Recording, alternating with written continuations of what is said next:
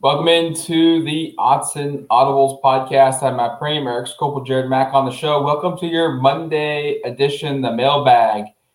We are going to discuss the win at UCLA, big picture type stuff with the Ducks, the remaining of football season, and there's a lot to dive into on this show. I think it's a good win. There's a lot of excitement. The Ducks are moving back up into the top 10.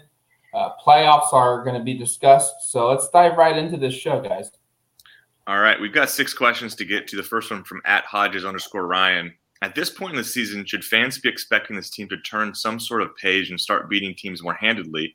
Or do you see more of the same coming? In parentheses, he writes, close games that may come down to a possession. If there's ever a week, it's this one. Yeah. I mean, we said that about Arizona, and it was a game that they, on the scoreboard, it looks like they won handily, but it was a one-score game in the fourth quarter. Colorado beat that Arizona team 34-0, but they also just got beaten 26-3. Egg on my face because I picked the Buffs over California. That didn't play out very well. By the way, terrible weeks for me in the picks. I missed a bunch of them. Matt had a great week. I think he was perfect, but we'll recap that later in the week. This Colorado team should be a team they can beat handily. And I think if they play the way they did in spurts against UCLA, they will. But it's also I just don't have any confidence of it until we see it, because even against UCLA, it really felt like for 2.5 quarters, this was the game. They outscored UCLA 34-3, looked dominant doing it. Each phase of the game was impressive. And yet at the end of the game, they're having to, chew your fingernails off because it's so close. So, I feel like it could be a turning point game, and maybe it'll feel like it against a Colorado team, because if you're ever going to blow out a team, it's this team at home, right, coming off of a game where I think they had less than 100 yards of total offense against Cal. This is the game. But, what do we think? Do we expect it, or are we still kind of feeling like, I don't know, because we felt how many times this year we felt this is the week, and it just hasn't been the week. So Oregon has played in 6 games this season that there has been a betting line. The 7th was Stony Brook. In the 6 games that have had a betting line, 4 of them they were favored, and every single time they failed to cover the spread. That's a 19.5-point spread against Fresno State that they failed to cover, a 30-point spread against Arizona, which they failed to cover, an 8.5-point spread at Stanford, which they failed to cover, and a 13.5-point spread against California, which they failed to cover. So my first inkling is no, they will not cover a 26.5-point spread against a putrid Colorado football team. But it's like at some point they're going to break through, right? Yeah, feels like it has to be, right? Some point they're going to break through. And so this is probably the one time the rest of the year I feel confident in saying Oregon will cover a spread. You would hope at one point that they can break through. They've had plenty of chances to do it. They have not done it yet.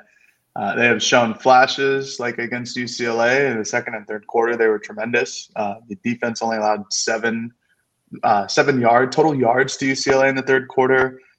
Oregon was firing on all cylinders for 2 quarters of the game. Yet during the second and third quarters, which is strange because those are the quarters that they usually get absolutely pulverized in. The first and fourth quarters are where Oregon really excels. They get out to an early lead, or they come from behind and then win the football game in the fourth quarter. Yeah, I don't see they just haven't showed it for 7 weeks. I don't see Oregon going out there and suddenly beating teams by 35 or 26 or covering the spreads like Matt was saying. I just don't. They haven't done it once yet.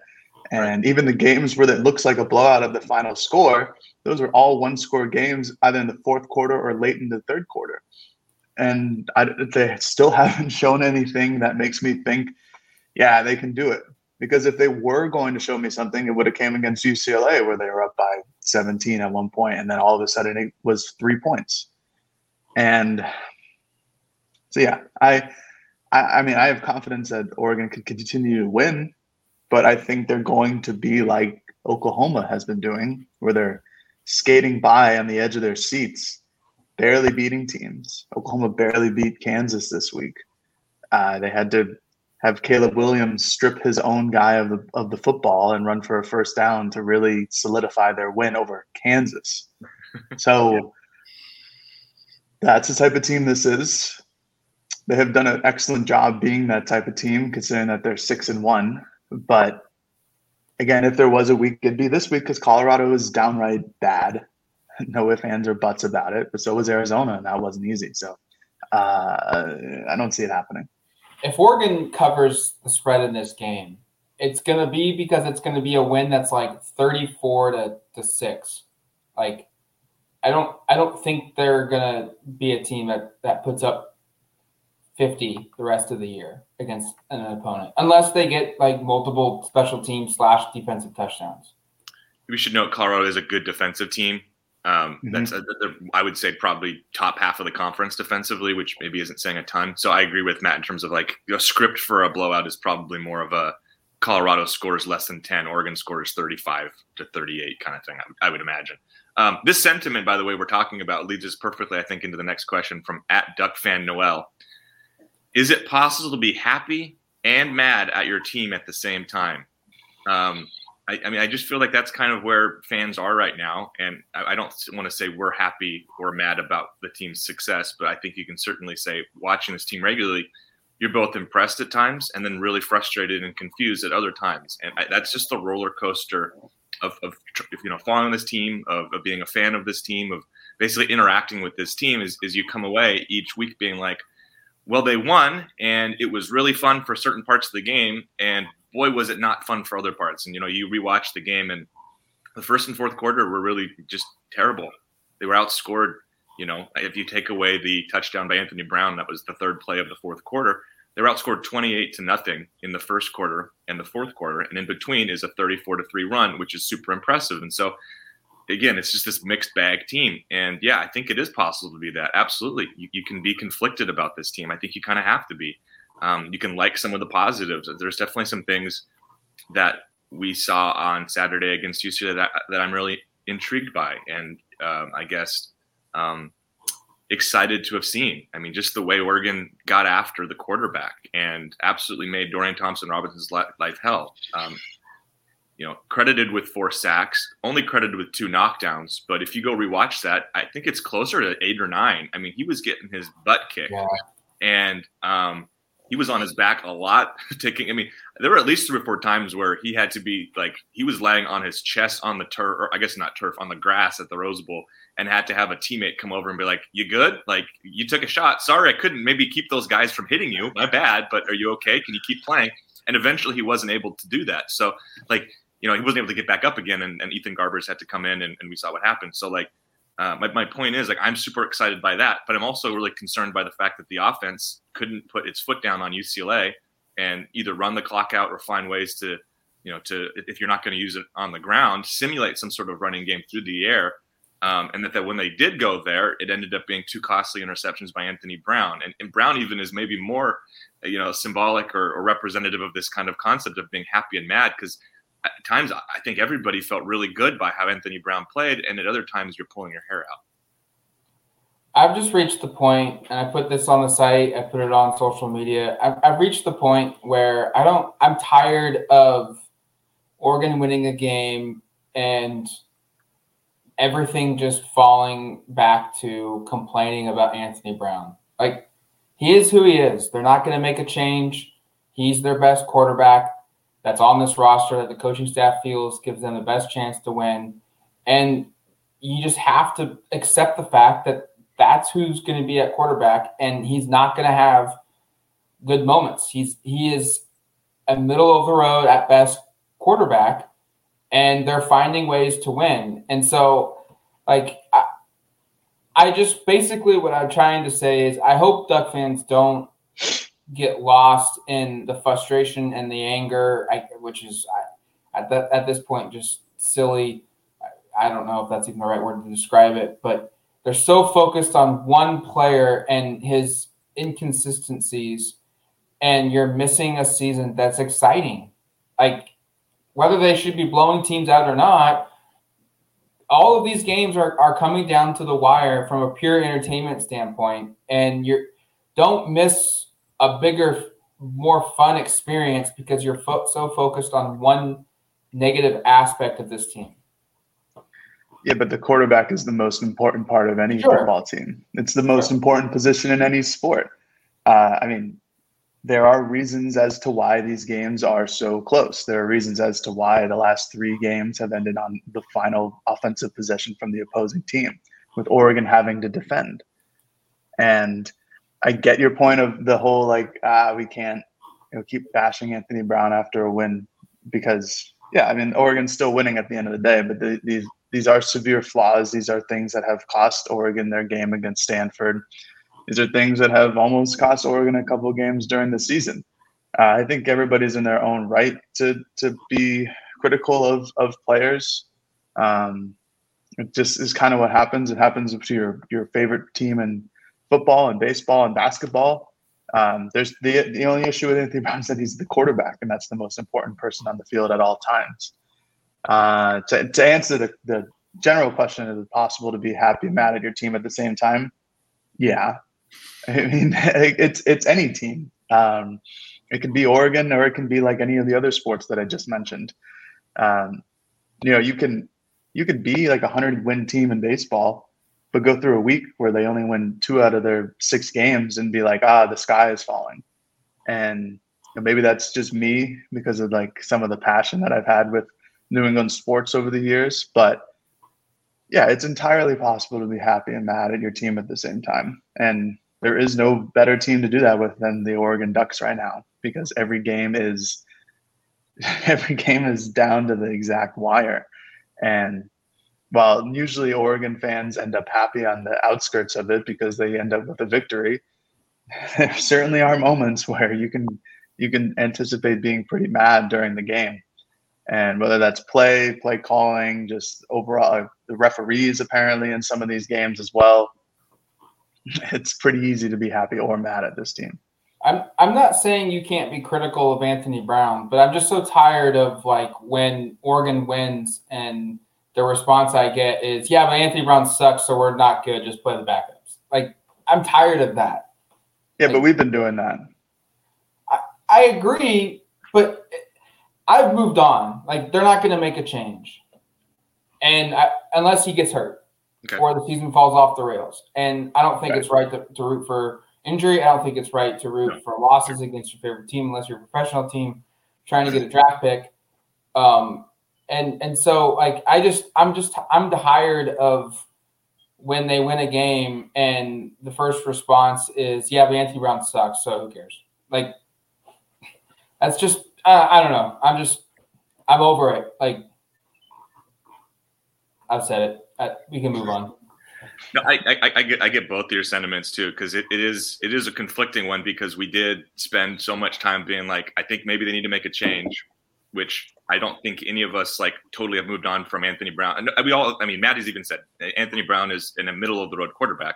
But it is also clear that they're not making a change. And so I guess we just accept the fact that this is what it is. It's not what anybody wants it to be, honestly, probably right now. I mean, I understand the complaints and I understand the frustration at times with his play.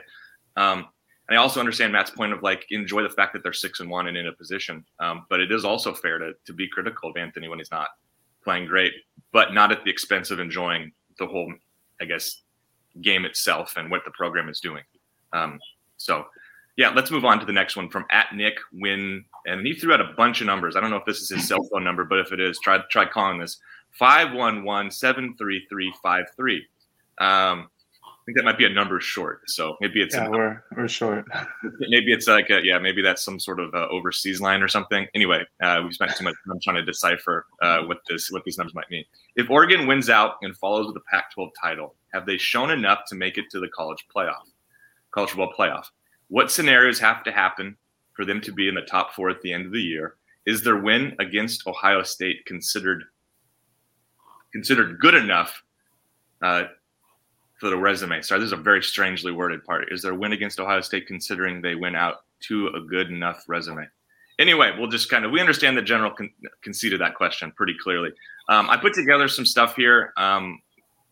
really quickly before this, I know Jared's done a little more research, so I'll throw it to him for some more thoughts on this. But just the teams that are ahead of them that matter.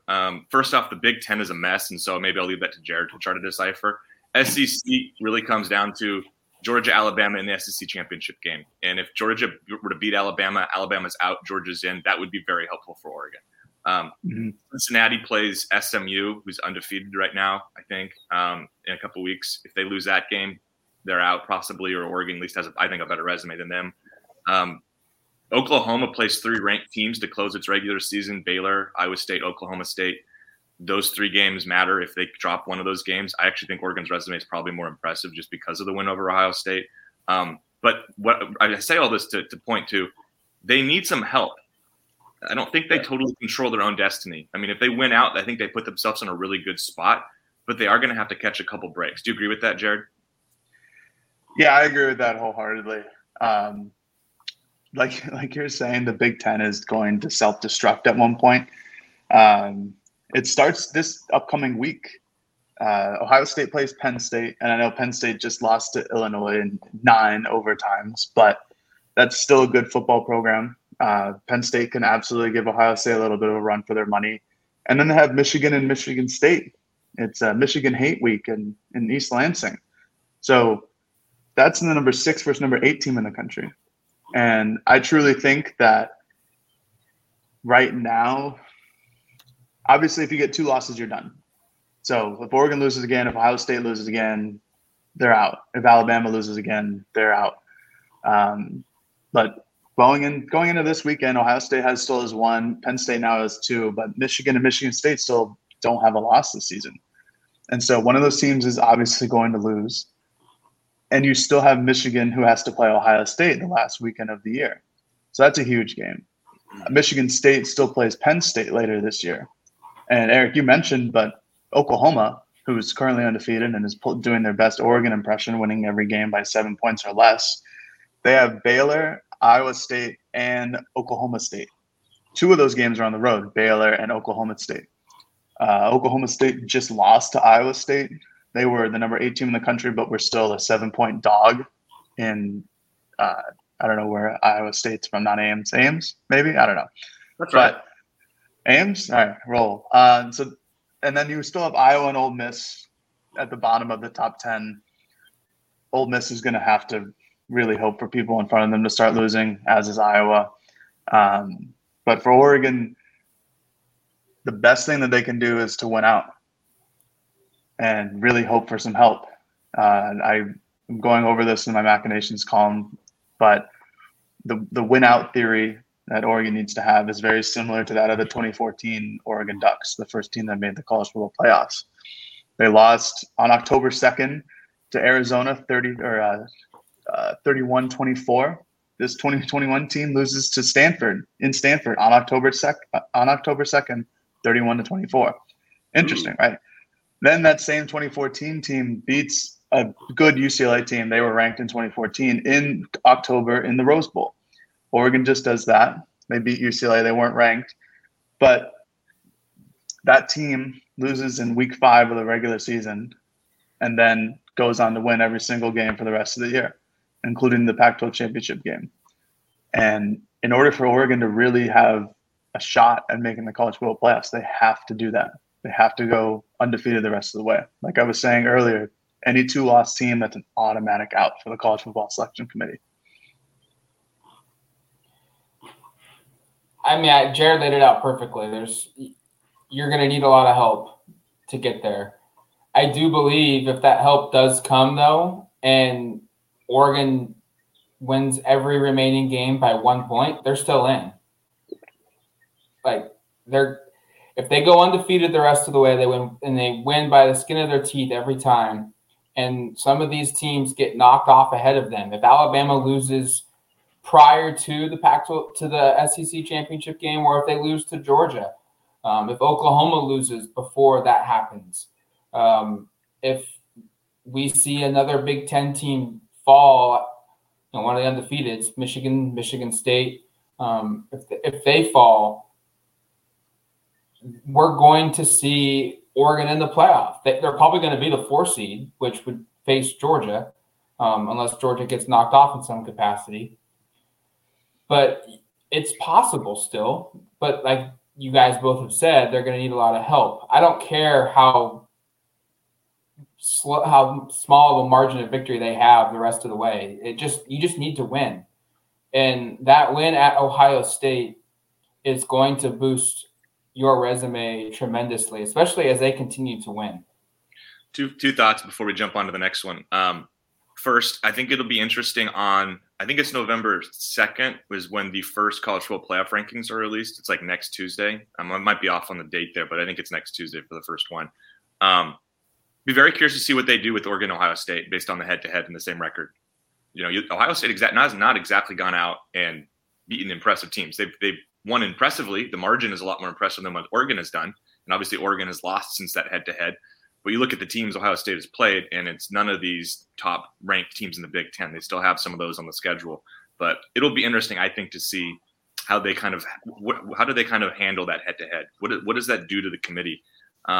Because ultimately, I would say if you're Oregon, you want to root for Ohio State, obviously, because that's your marquee win. I also wonder if it comes down to, for the 4 or 5 spot, Oregon versus Ohio State, how will the committee weigh that based upon, is it just come down to the head-to-head, Oregon gets the favor there, or does the rest of the season and how that has played out since override some of that if they think that Ohio State has had a more impressive run, which they will because they would have been undefeated and beaten Big Ten teams, which are ranked right now. The Big Ten's got a bunch of teams in the top 15, top 12. I'd be curious to see kind of what Ohio State does. Maybe that's not two things. Maybe that's just one kind of continued thought. But I think the Oregon-Ohio State element is kind of interesting. I think Ohio State only has one win over a team with a record of 500 or better this year, and that's Minnesota in their first game of the year. Yeah, it hasn't been impressive yet. They have a lot on the back end. It's back end. Right, 100%. They have to play Penn State, Michigan State, and Michigan.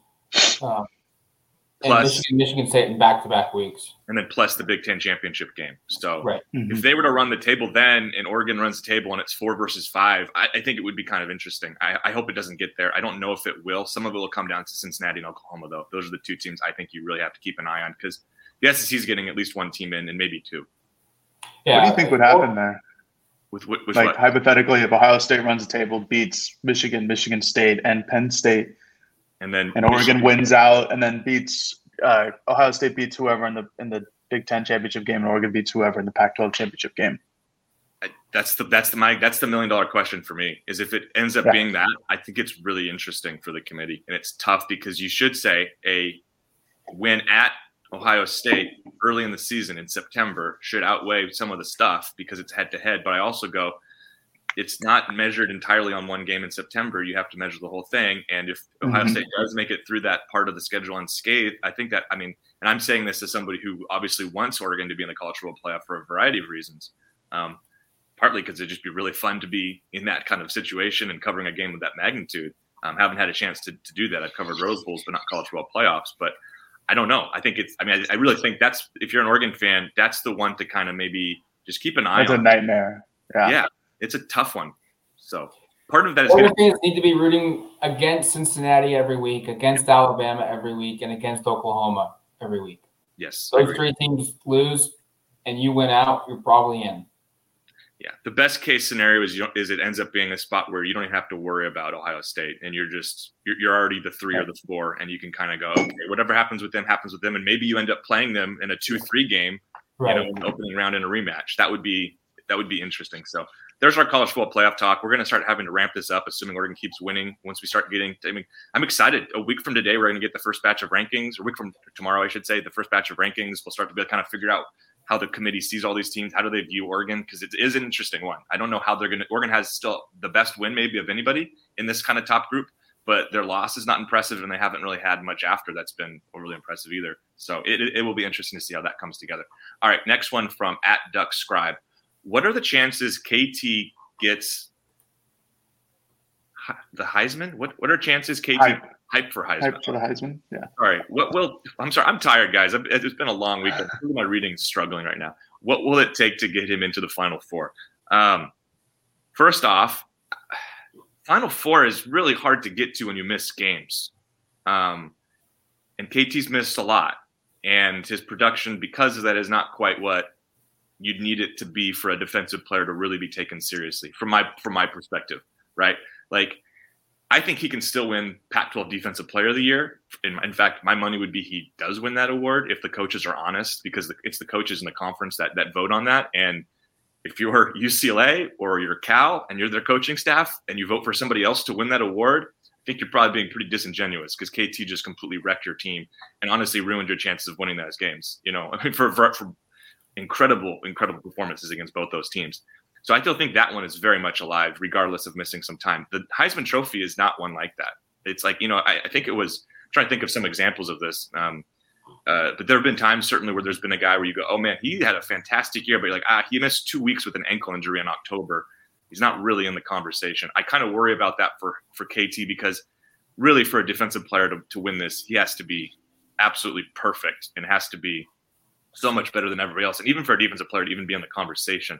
So I guess, like, if he replicates and just does what he just did against UCLA for like the next 5 regular season games in the Pac-12 championship game, and you look up and he suddenly has, I don't know, I have to do the math on this on the fly, but like 27, 28 tackles for loss and still has 15 sacks or something like that. I think that math kind of about checks out. Like, maybe he's like kind of in the conversation, but would have, like, the only way I thought he was really going to have a shot of winning or even being in the conversation and being in New York as a finalist was if he had a year where it was like, oh my gosh, he had 38 tackles for loss and 21 sacks. You can't not give this guy the award, or at least give him consideration. The fact that he's missed some time and so much time, I think kind of makes it hard for you to have an argument there, even though I think most people would agree he might really be the best player in college football. He's the best player in college football, and he's not going to win the award because the Heisman has turned into a quarterback heavily favored award. And if a quarterback doesn't win it, a running back's going to win it, and then the rare instance a receiver will win it. I mean, when's the last time a defensive player has won the award? Like, almost 30 years. Yeah, like he's the best player in college football. He should be the number 1 draft pick, but I don't think he's going to win the Heisman. I don't think he has a chance to win the Heisman. But he's going to show that he's by far the most valuable and talented player in college football the last 5 games of the year. Yeah, he'll get hype for the Heisman. Don't worry. It'll just happen. He's going to be so good enough. You saw against UCLA and against Cal and how impressive he was, that he'll get the hype. This is just, I think, this is just a quarterback or running back thing. Every once in a while, the wide receiver, like exactly like Matt said. Because I was going to say the weeks off are going to kill him, but Caleb Williams has a lot of Heisman hype, but he hasn't. He's played 2 games now, Sure. So that kind of defeats that argument. I'm looking at the odds right now. Bryce Young is the favorite at plus 185, and then Matt Corral from Ole Miss, there's quarterback, is plus 250. That makes a lot of sense, and I don't think, regardless of how Thibodeau does for the rest of the year, I don't think he's going to find himself in New York when it comes time for the Heisman Trophy presentation. And that's not to say that he's not a good enough player, but the weeks that he's missed, the fact that he's a defensive lineman and he's not a quarterback who's throwing the ball every down, it just hurts. And, Oregon finally got over their Heisman slump with Mariota. And maybe it's the West Coast games, and there's so many 7:30 starts for Oregon this year. But yeah, it would be an amazing feat if he won the award, but I don't see it happening. I would be devastated if an Ole Miss quarterback wins the award over Kayvon Thibodeau, just from like, really, Ole Miss is going to have a quarterback win a Heisman Trophy before someone of KT stand. I don't know. I mean, obviously Corral's had a great season, and I know Jared's very much on the Ole Miss hype train. It has been for a while, but always, yeah. But like, still, it's Matt Corral. I've watched him play. He's good. He's great this year, but like historically, I'm just like, that guy's a Heisman Trophy winner. What a weird year for college football. All right, last couple. These are quarterback centric, so get ready. From @SheriffWoody503, with AB graduating and future uncertainty surrounding the quarterback position, do you see Oregon reaching out to Spencer Rattler if he decides to transfer? #Odds and Audibles. I don't want to bring Spencer Rattler into the program. Yeah, I would say the same. There's some kind of not so savory things being said about how he's handled this, by the way. Yeah. It doesn't seem like he's a great locker room fit guy. And is that really what you want to do? Especially when it sounds like the chemistry, and again, talent maybe supersedes chemistry sometimes, but the chemistry at quarterback all fall was like, these guys really like each other. They get along. There's no ill will against each other. We've seen kind of Rattler be the opposite of that, the antithesis of that. So he's super talented, but he's also a quarterback who like just kind of got benched.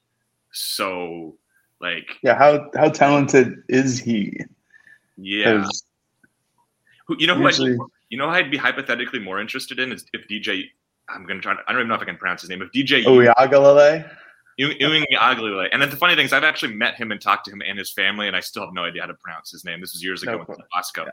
But if he were to transfer, hypothetically, from Clemson, because he's playing atrociously, and Clemson is really bad, that would be, and he's eligible to play right away. That would be that would kind of pique my interest more than a Spencer Rattler, if I'm being honest, just because he doesn't have any of these supposed locker room issues. And DJU knows a lot of the guys on the team. He was high school teammates with, I think, about half a dozen guys that are at Oregon. So there's certainly some kind of common ground there. And I think he might be like, I know his stats are terrible this year, but I still kind of just believe in him to figure it out at some point, even though he's been really bad this year. And if you look at the numbers, Anthony Brown's been better than DJU, which is like one of those things you say and go like, that doesn't seem like it can be right, but it is if you look at the numbers. It's a really weird season for him. I don't see the benefit in bringing him in. Either guy, any quarterback. Rattler. Okay. Rattler. DJU, I'm with you. Like, go get him if he hits the transfer portal. Oh yeah. But I let's make this a bigger question. Should Oregon go and find a grad transfer or a quarterback in the portal out they can play right away for next season?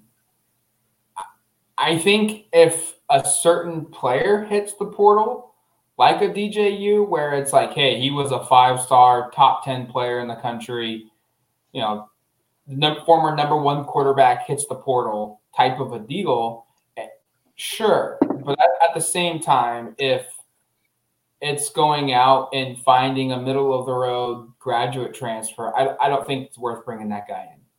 Yeah, I think some of this is what do they actually think about their current guys? And if they do go add a grad transfer who's not a DJU, I'm with you, Matt. I would say that would indicate to me they really don't think much of their quarterbacks. And I would be kind of concerned with that because I would feel like, are we stuck in the same motion picture and we know the ending where they just don't know who they've got at quarterback. There's no confidence about developing these guys, and they're just going to go out and find they're going to piecemeal this year after year. And every year is, hey, this is the bridge quarterback to the next thing, but then the next guy who comes in isn't the guy. And I know that's being a little bit negative, but I would be really concerned if they feel the need to go add somebody, unless it's a can't miss. I don't personally, if DJU is out there, I think you bring him in and he wants to come, you bring him in just because he's so talented. And again, Oregon almost landed him out of high school. So there's definitely mutual interest here. I mean, I think one of the few times I put a crystal ball in, because I'm not as frequent from a recruiting perspective, was for DJU after talking to some people down at Bosco, because it really felt like for a part of his recruitment, Oregon was in the driver's seat, or at least it was close enough to really suggest that.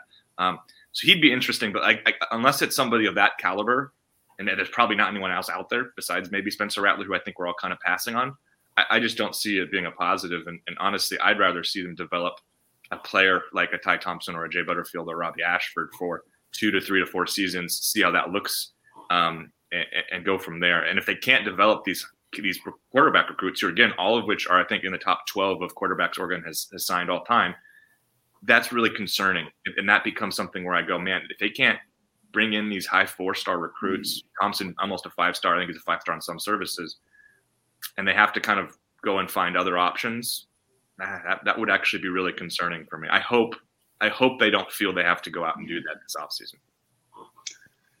I don't know. There's a part of me that would be okay if they went after some grad transfer quarterback, like similar to Anthony Brown when Tyler Shuck was the guy to take the job, where hypothetically, if Thompson or Butterfield or Ashford can't get the job done, or all three of them can't get the job done. They have somebody who has experience and could at least, be a placeholder for another year. I mean, it's just a part of me that thinks that way. And I just think that's a systemic issue at that point, is if you feel like right. you have to do it every offseason. Right. And I don't think that they would. I'm in agreement on, I don't think I'd want Spencer Rattler on the program. I don't know. I know that he's talented. It's a question right now of how talented, because he was like a preseason top 10 draft pick, and now he's been benched 7 games into the year. So that's not a good sign. But yeah, if DJ Uiagalelei is available in the transfer portal, send all the dogs, like try to get him on the team. That's just one of those players where it's like, if any, I don't know, because he's been there for 2 years at Clemson. He's behind Trevor Lawrence for 1 year. He has a terrible year this year. Clemson's offensive line is brutal. Their offense in general is brutal. I think he's someone who could absolutely flourish in another program, just with a fresh start. Just give him like, hey, DJ, it's fine. Just forget about it. Move on. Here's the playbook. Have fun. He's a guy who I think Oregon should absolutely take a flyer on, hypothetically. I think it would be tough. I think he would come back to the West Coast, hypothetically, in this idea. I think USC would be a big target as well. But if they can bring in talent like that, sure, bring it in, just like what you two were saying. But anybody else, it just seems like this is either going to be Thompson's job, Butterfield, or Ashford's job. They just need to stick with one of those guys. All right, final one from @GabeKing2021. King, do you guys think that AB can help U of O beat Alabama, Georgia, or Oklahoma? If not, then wouldn't it be better to get our quarterback for next year figured out? Just wondering if coasting by the rest of the Pac-12 and then getting slaughtered in a playoff game is better, because AB can't do it. I mean, the first question, yeah, I don't have much confidence in them beating Bama or Georgia. Oklahoma, maybe, just because they've been playing similar in terms of coasting by, although I think anybody listening would agree Caleb Williams is more talented than Anthony Brown, and they'd have an edge there. So like that part, sure. Like I'm not super confident in Anthony Brown beating those teams. I'd actually be very, very surprised if Oregon can win games with him at quarterback against Bama and Georgia, because I think to beat a team like that, you need elite quarterback play. You really do. Against the defense, the caliber of athlete they have on defense, especially at Georgia this year, it's like that'd be a game where I would be just scared crapless about maybe getting slaughtered. So I get that part. Yes. I understand that point. I think that's fair. The next part I just disagree with wholeheartedly, though.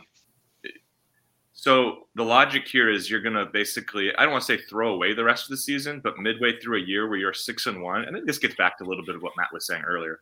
But if you're 6-1 and you're in a position to win your third straight Pac-12 championship, you really want to make a change now. And we were asking for a change we made a couple weeks ago. I'm not going back on that. I think when we made those comments, very much made sense, right? I think clearly he wasn't playing well. He was terrible against Stanford. He would say it. We would say it. If that was going to be a time to make a change, it was then. I would also say if the idea for this, the impetus behind making a change is purely to prepare for next year, you're doing a real disservice to your team. And how do you explain that in a locker room to Kayvon Thibodeau, who this is his last season of, hey, we have a chance to maybe run the table, maybe get into the college football playoff. Even if we don't, we're probably Rose Bowl at worst, right?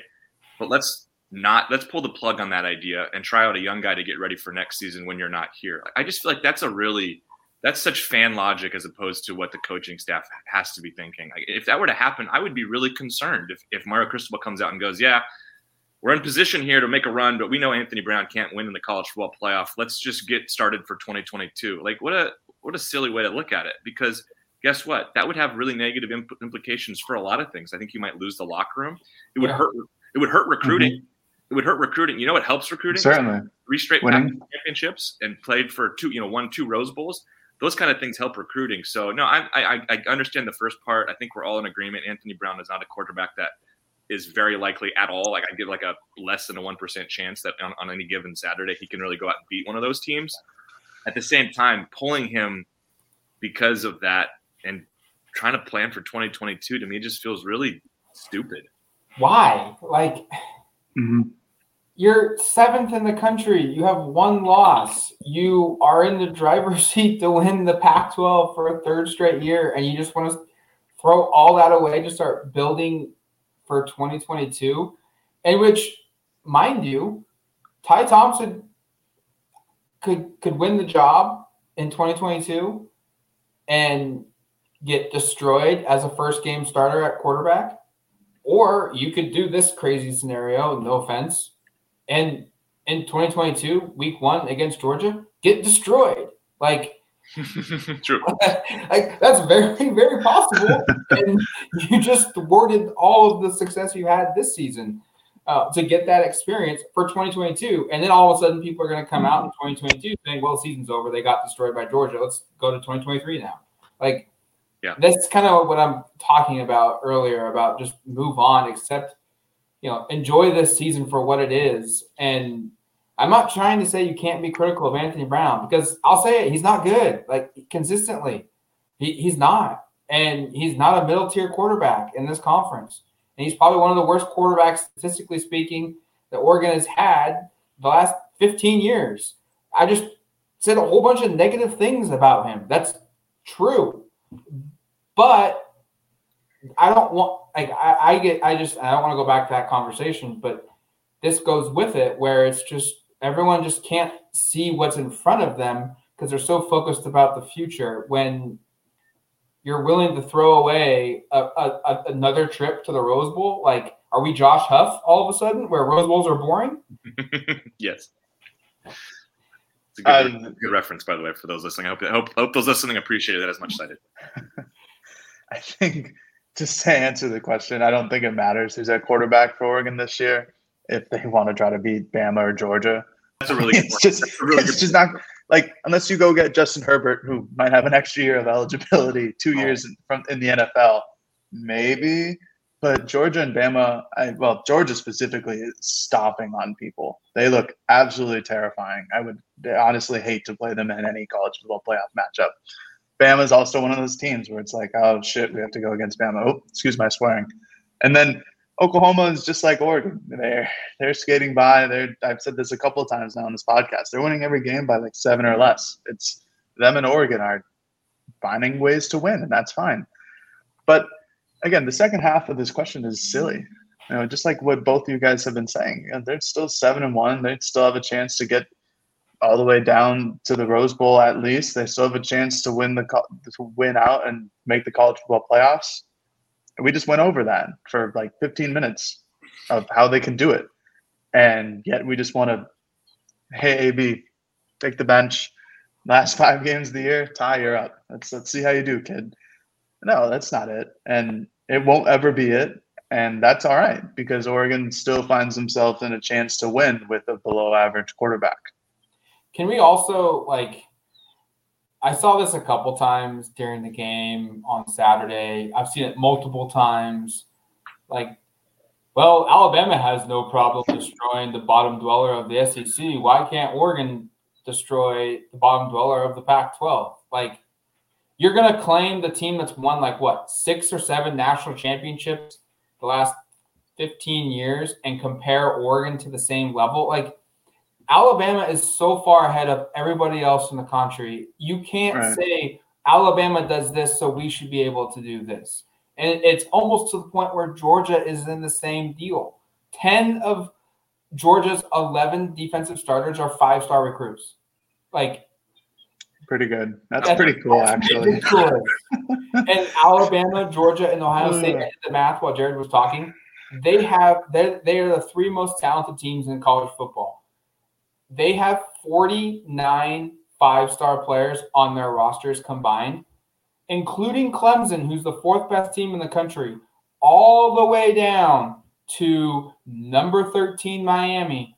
You have to add all those teams: Clemson, LSU, Oklahoma, Florida, Texas A&M, Oregon, USC, Texas, Notre Dame, and Miami. You have to add all of those teams, all of their 5-stars, to equal what Alabama, Georgia, and Ohio State have on their rosters in terms of 5-star talent.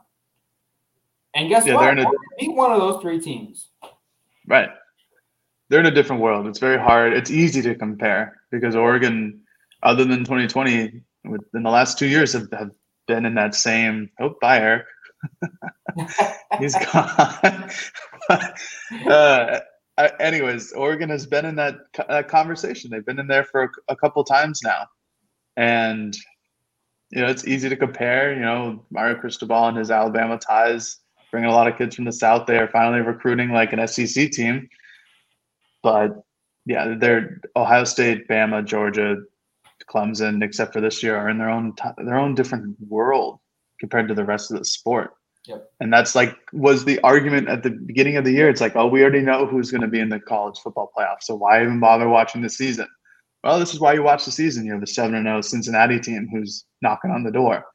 But yeah, it's hard to compare. It's easy to compare, but it's for Oregon in this situation, they're not going to be that Alabama team where they're winning every game against the bottom dwellers 45-14. And that's okay as long as they win. It's going to do it for us here on the Odds and Audibles podcast. Eric will not be joining us the rest of the 30 seconds of this show, but for Jared Mack and myself, Matt Preem, thank you for listening to the Odds and Audibles podcast. We'll talk to you later. Peace.